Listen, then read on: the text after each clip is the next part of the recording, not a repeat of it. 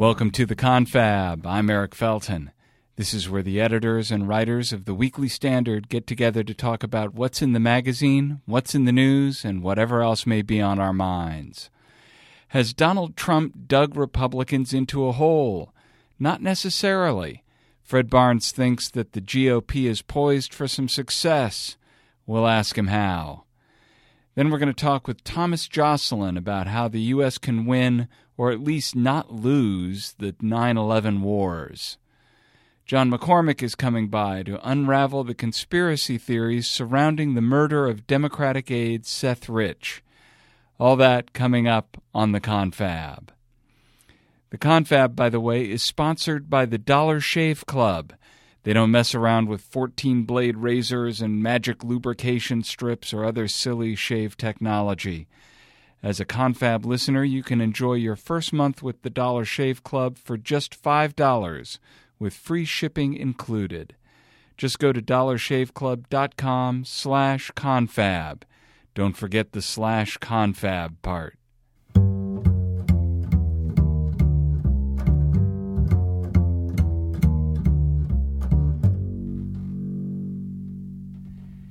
And now we get the Confab going in fine form with Mr. Fred Barnes, executive editor of the Weekly Standard, and the soul of optimism.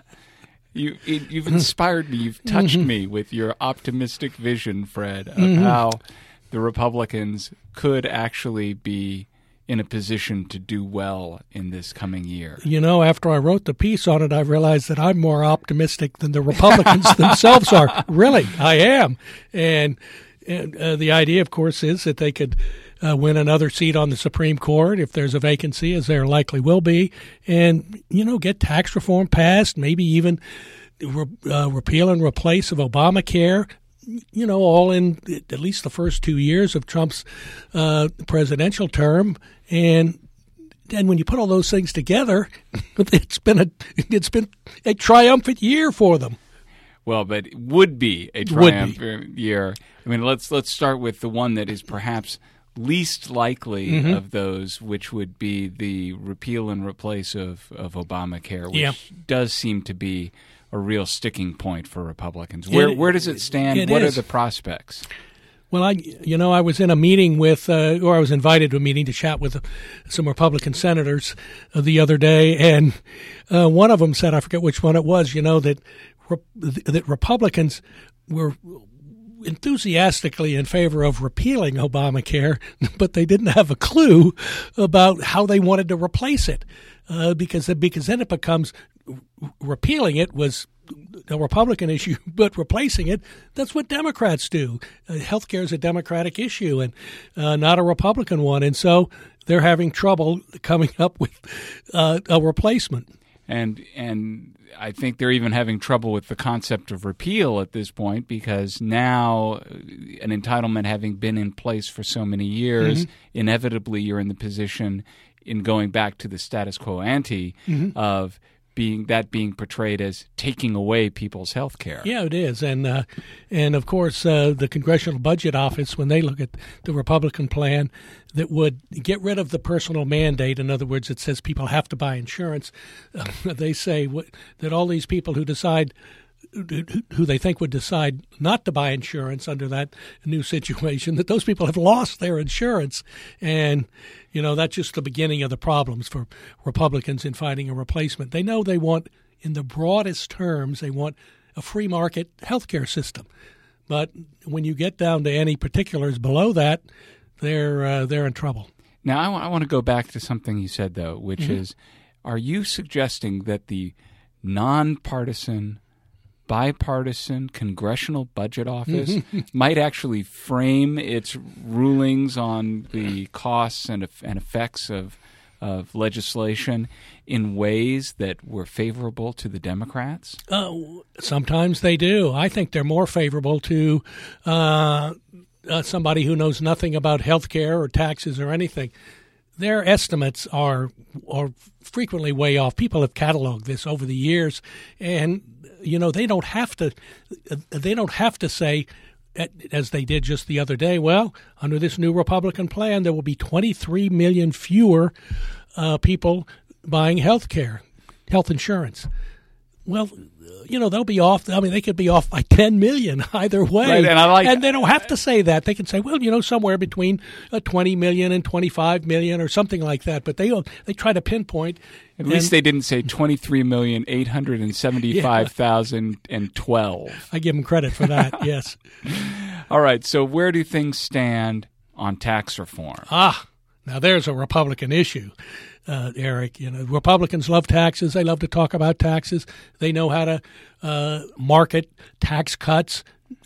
It's not that hard. Most people do like tax cuts, but they do a good job on it on top of that.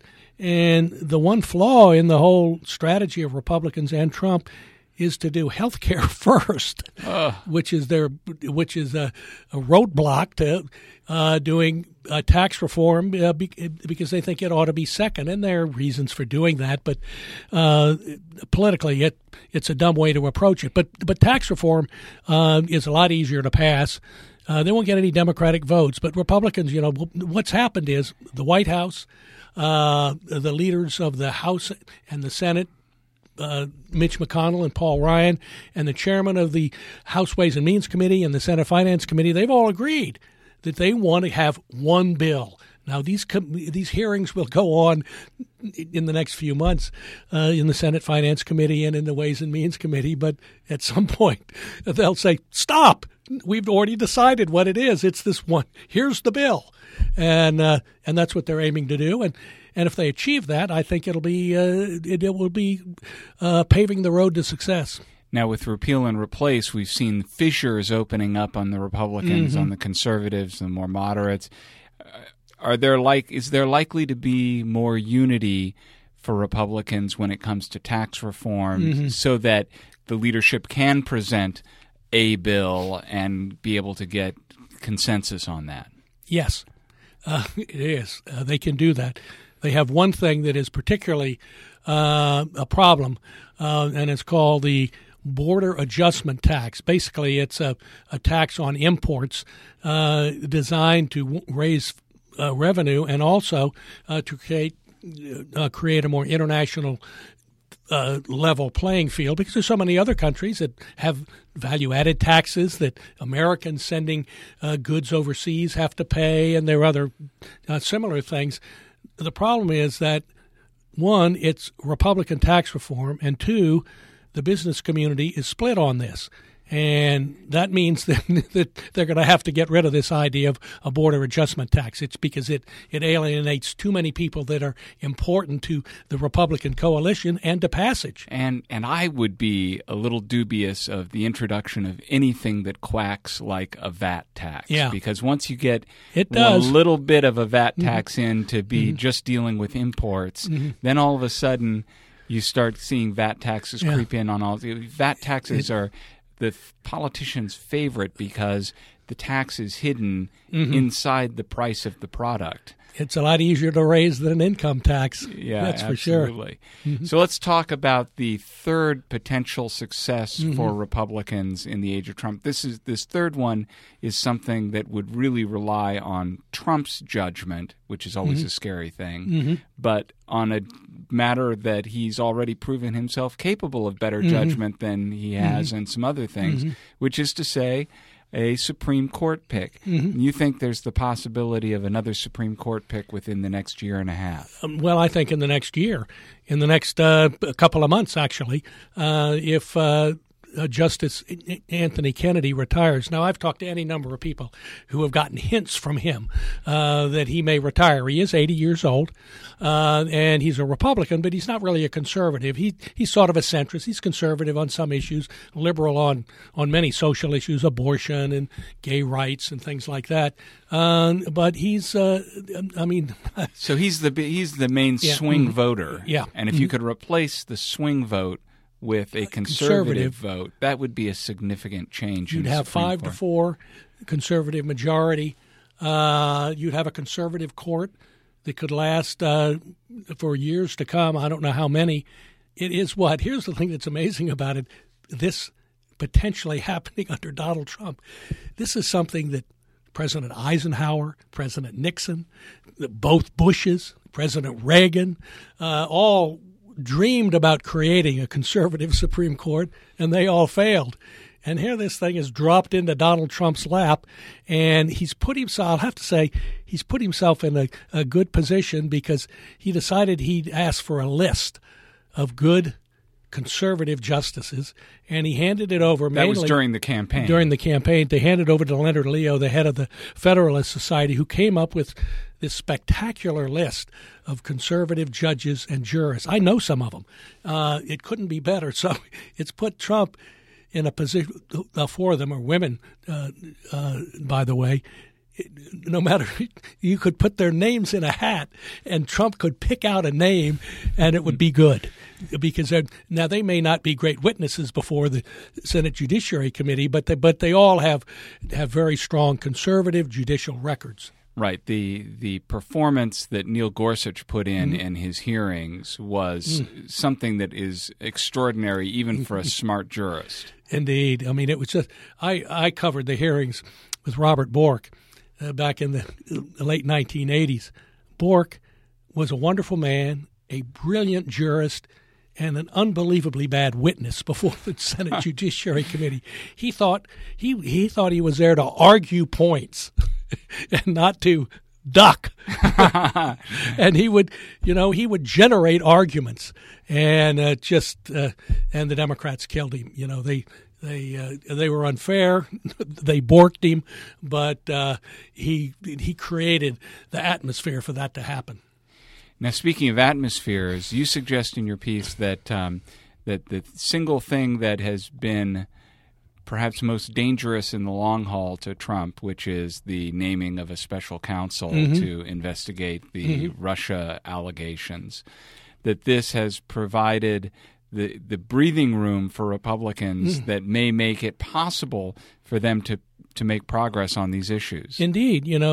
Eric, there's a myth around town, and I've lived here all my life, so I'd call Washington around town, and that is that, if the president's in trouble, then his allies on Capitol Hill, they can't do anything because the president's troubles dominate everything. Well, it doesn't work that way. That is purely a myth, and particularly among these Republicans who I would say are much more independent of President Trump than they seem like, because they don't have a long-term commitment to him as a Republican or as a conservative or something like that, the way so many of them did to Reagan, so many of them did to both of the Bushes. It's just not there. And they've campaigned on all these issues. They've particularly tax reform. They know a lot about it, a lot more than Trump does, and they can do this on their own. And with the special counsel being named, that really doused this anti-Trump fever. It may come back, but I think for a while now we do have exactly what you suggested, breathing room for Republicans to really move ahead on these issues without interference by Trump or without any harmful aura in Washington that might hurt them. Well, I'll tell you, in a town that is full of people who are either angry or depressed, you've been a source of cheerful, good spirits, Fred. So thank you for joining us on the Confab. I can't promise such optimism and high spirits every week. Well, we'll see what we can get. All right. Thanks, Fred.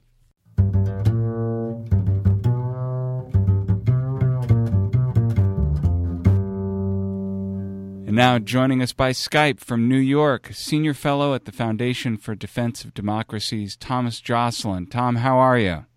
Good. How are you, Eric? Fine, thanks. You've got a cover story in the magazine this week talking about the state of play with terrorists and the 9/11 wars. I think we should start by just asking, the terrible attack this week in Manchester, England.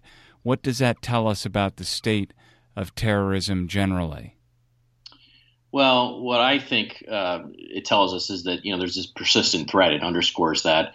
And the fact of the matter is that several European nations have thwarted numerous attacks over the last few years. And it was only a matter of time until one that was a little more devastating got off. And that's basically how I viewed Manchester. It was to be expected, unfortunately. But I think what is missing oftentimes in sort of the discussions of these events is the cat and mouse game that's going on between the security services and the terrorists. So one of the things I say in the cover story this week is that, and you really have to let this sink in, thousands of potential terrorists are soaking up counterterrorism resources, intelligence resources throughout the West. And there's no telling how many have actually were going to go forward with an attack sort of like Manchester or something similar to it.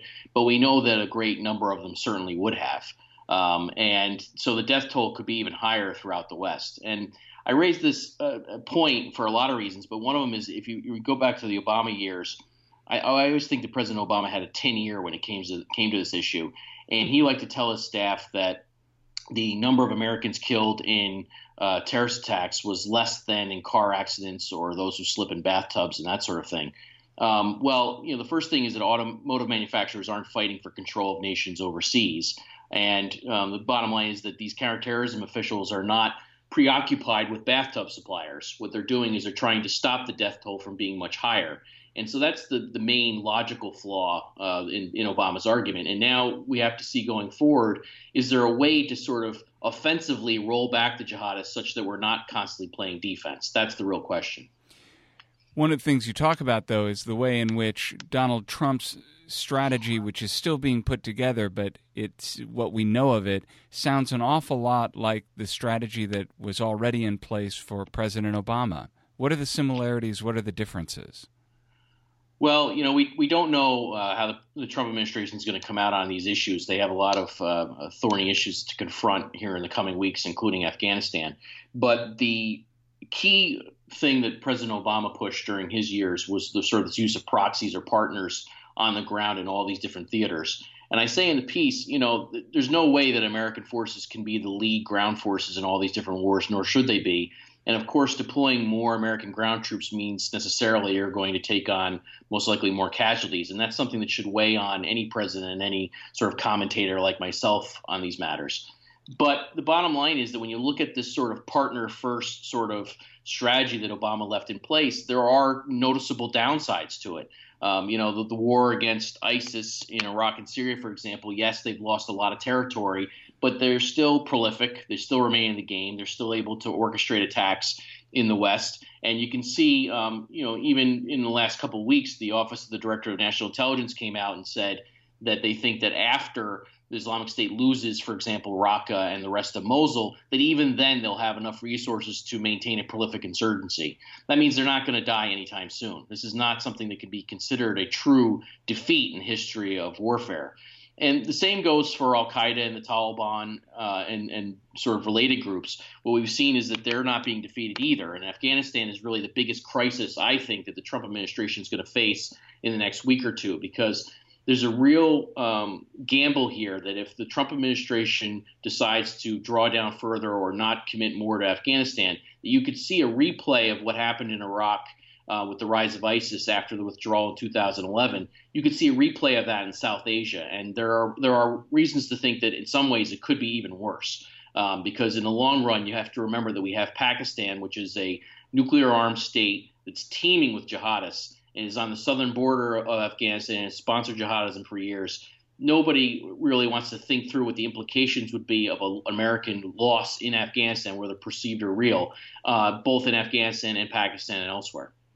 So you talk about jihadists as opposed to saying al-Qaeda or ISIS. Does it matter which group the jihadists ascribe to?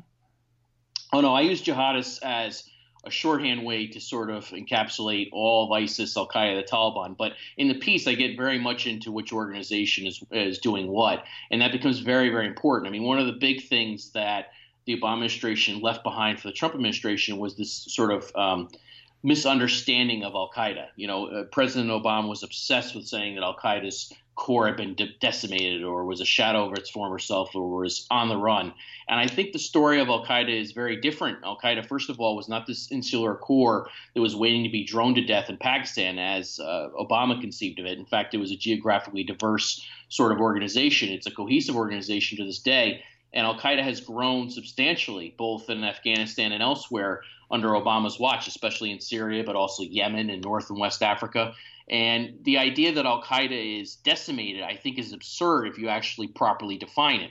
And so one of the things the Trump administration now confronts is it inherits all of these misstatements, I would say, from the Obama administration, and quite frankly, this crude ignorance of the enemy. And it needs to correct that if it wants to actually start fighting the war and trying to win it. One of the things you write in your piece that I found just to be shocking was that last year in Afghanistan, 11,418 civilians were killed. Now, I take it those were not mostly from collateral damage of NATO forces. Right. I mean, they were mainly killed by the Taliban and the Taliban-led insurgency.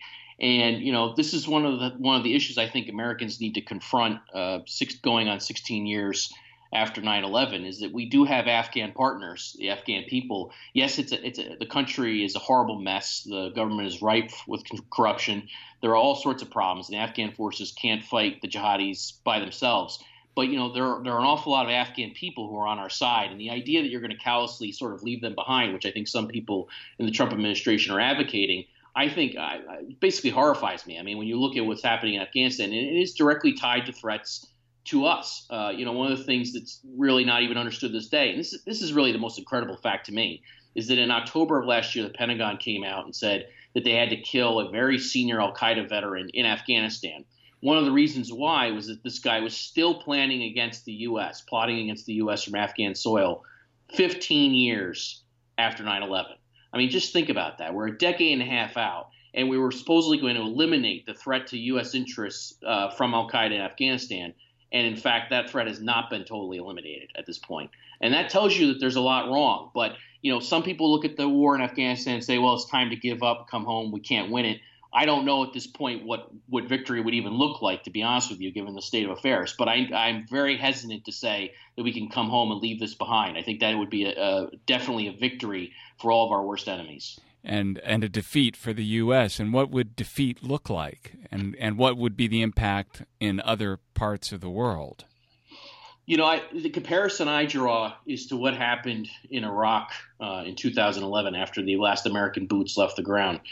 Recall that President Obama even became hesitant about drawing down further in Afghanistan because of the lessons of Iraq in 2011 and because of the gathering storm in Afghanistan that he was witnessing during his last year as an elected official in 2016.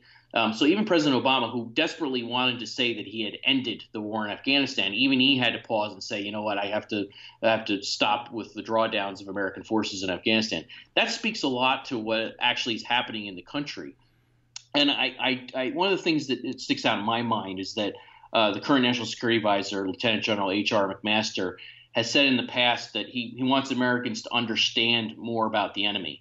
And quite frankly, as a nerd who studies this every day, that really speaks to me because I think it's an enemy that's still not very well understood across the West. And so in Afghanistan, for example, there are a lot of people who think that the Taliban can be easily cleaved from al-Qaeda. I would say the evidentiary record at this point is crystal clear that that is a complete fallacy. The Taliban advertises its alliance with al-Qaeda to this day. Al-Qaeda is deeply integrated with the Taliban insurgency in Afghanistan, and a win for the Taliban is a win for al-Qaeda, and it's a win for the worst enemies we've had since 9/11. Well, what would be the key elements of a strategy that might have some chance of success in Afghanistan? Well, the U.S. strategy in Afghanistan, unfortunately, has been, I would say, haphazard. It's been, President Obama came in and said he was going to surge forces in Afghanistan to try and build up the Afghan government and leave behind a more stable country. But unfortunately, he had this predetermined deadline of 18 months in mind when he made that decision. And that was driven mainly by domestic politics, not by the reality on the ground.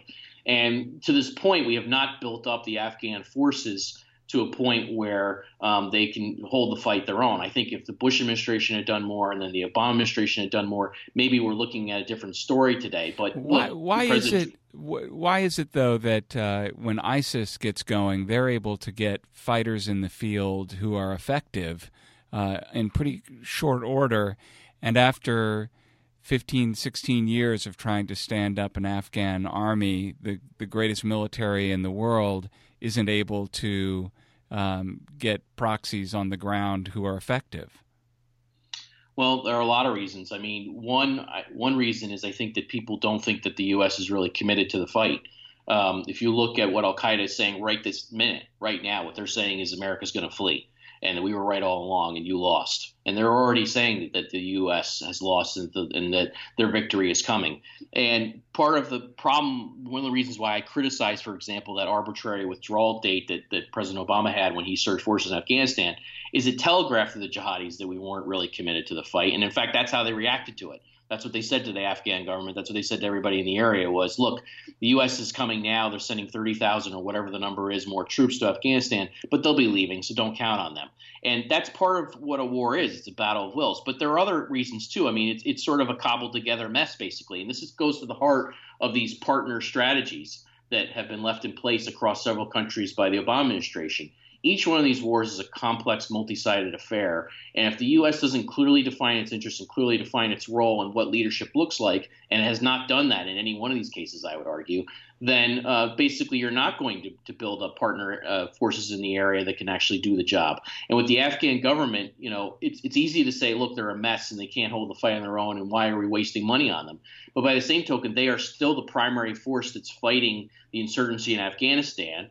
And the idea they're going to cut and run and not try and do something to help them in the long run, I think, is basically just so problematic that it would leave behind a horrible legacy for President Trump.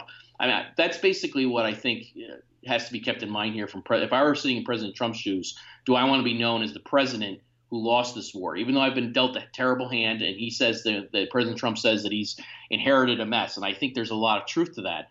But the bottom line is that now it's on his plate, and he has to deal with it. Thomas Jocelyn, Senior Fellow at the Foundation for Defensive Democracies. Thanks so much for joining us on the Confab. Hey, thank you very much, Eric.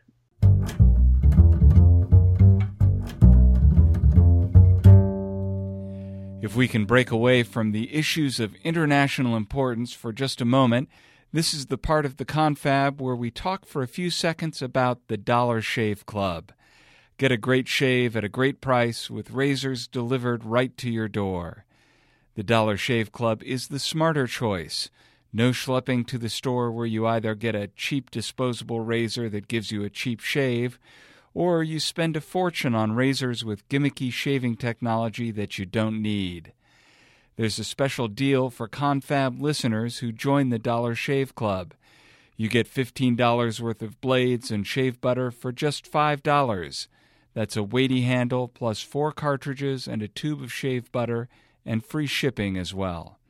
It's easy to order online. All you have to do to get this exclusive offer is go to dollarshaveclub.com/confab. That's dollarshaveclub.com/confab.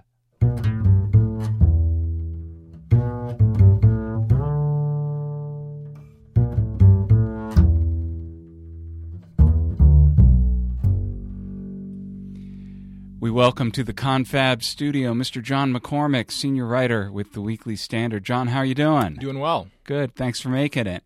So we are looking at the new issue of the Weekly Standard, and you have a story in there talking about how the fantastical story about what happened to Seth Rich got into the mainstream of media and fell out of it as well. Tell us how this got started. Well, Seth Rich, it's a sad story. He was a 27-year-old employee of the Democratic National Committee, and according to publicly available reports out there, Washington Post, NBC, other places, the story is that he was walking home on the night, early morning hours from his favorite bar on July 10 of 2016, and he was on the phone with his girlfriend talking about whether or not he should take a new job in New York with the Hillary Clinton campaign. They were on the phone for a couple hours. The girlfriend reportedly heard some voice in the background. He said he was fine. He hung up abruptly, said he was almost home, said goodnight. And within a minute or so, he was shot.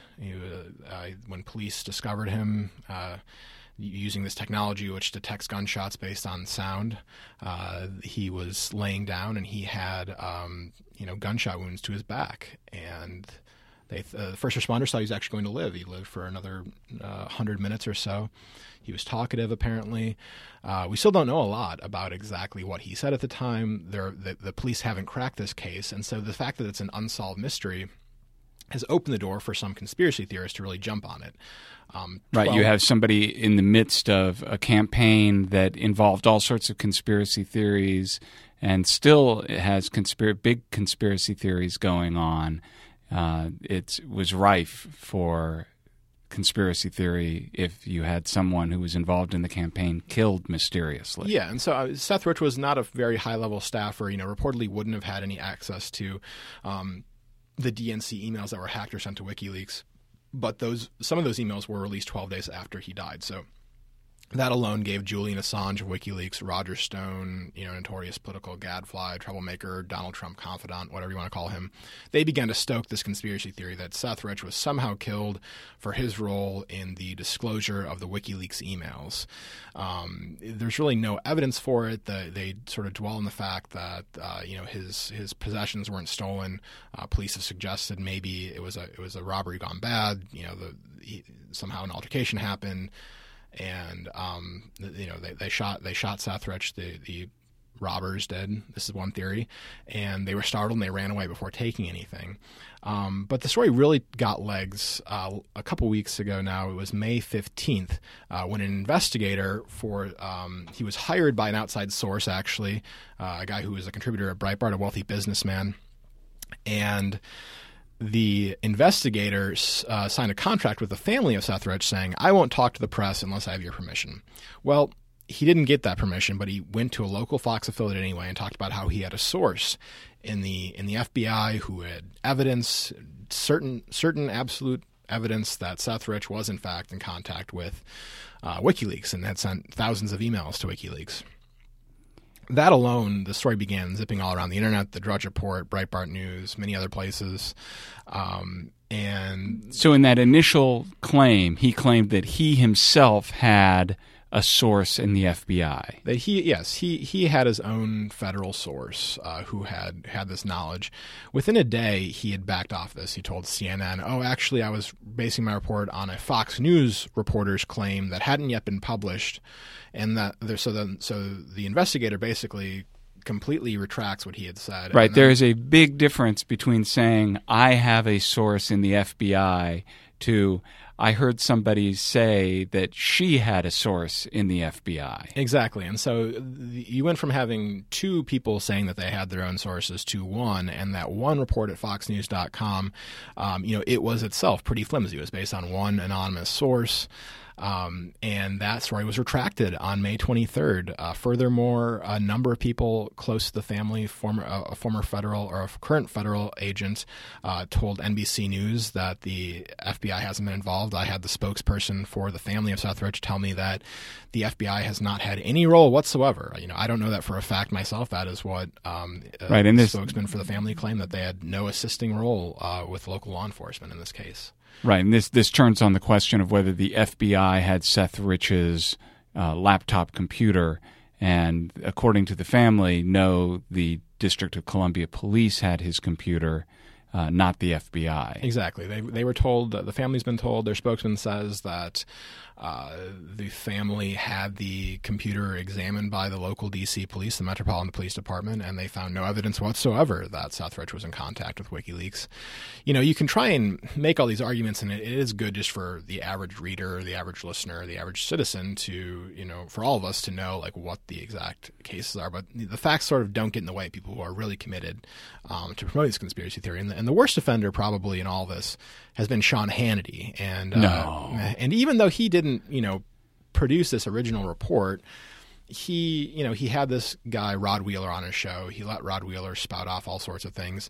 And when Rod Wheeler backtracked, he never went on TV to say that Rod Wheeler had taken all these things back. He never went on air to say that the FoxNews.com report was wrong. And so he sort of grasped at whatever he could grasp onto to promote this conspiracy theory that, which is a pretty dark, really dark conspiracy theory. Basically that, a major political party, major presidential campaign somehow assassinated an American citizen for leaking emails. It's pretty hurtful to the family too. They talk about, they basically are slandering him as a thief, as someone who betrayed his employer and his colleagues.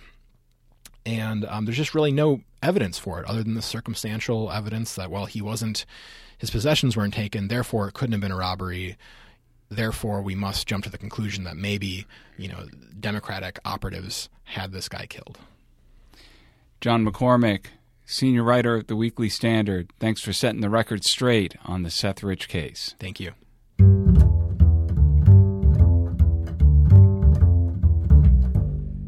That's it for the Confab this week. Be sure to tune in to the Confab every week. Just go to iTunes or Google Play for a free subscription, or go to our website, weeklystandard.com. Join the Confab conversation. Let us know what you want to hear more about. You can email us at podcasts@weeklystandard.com. Thanks so much for listening. I'm Eric Felton. Catch you next time.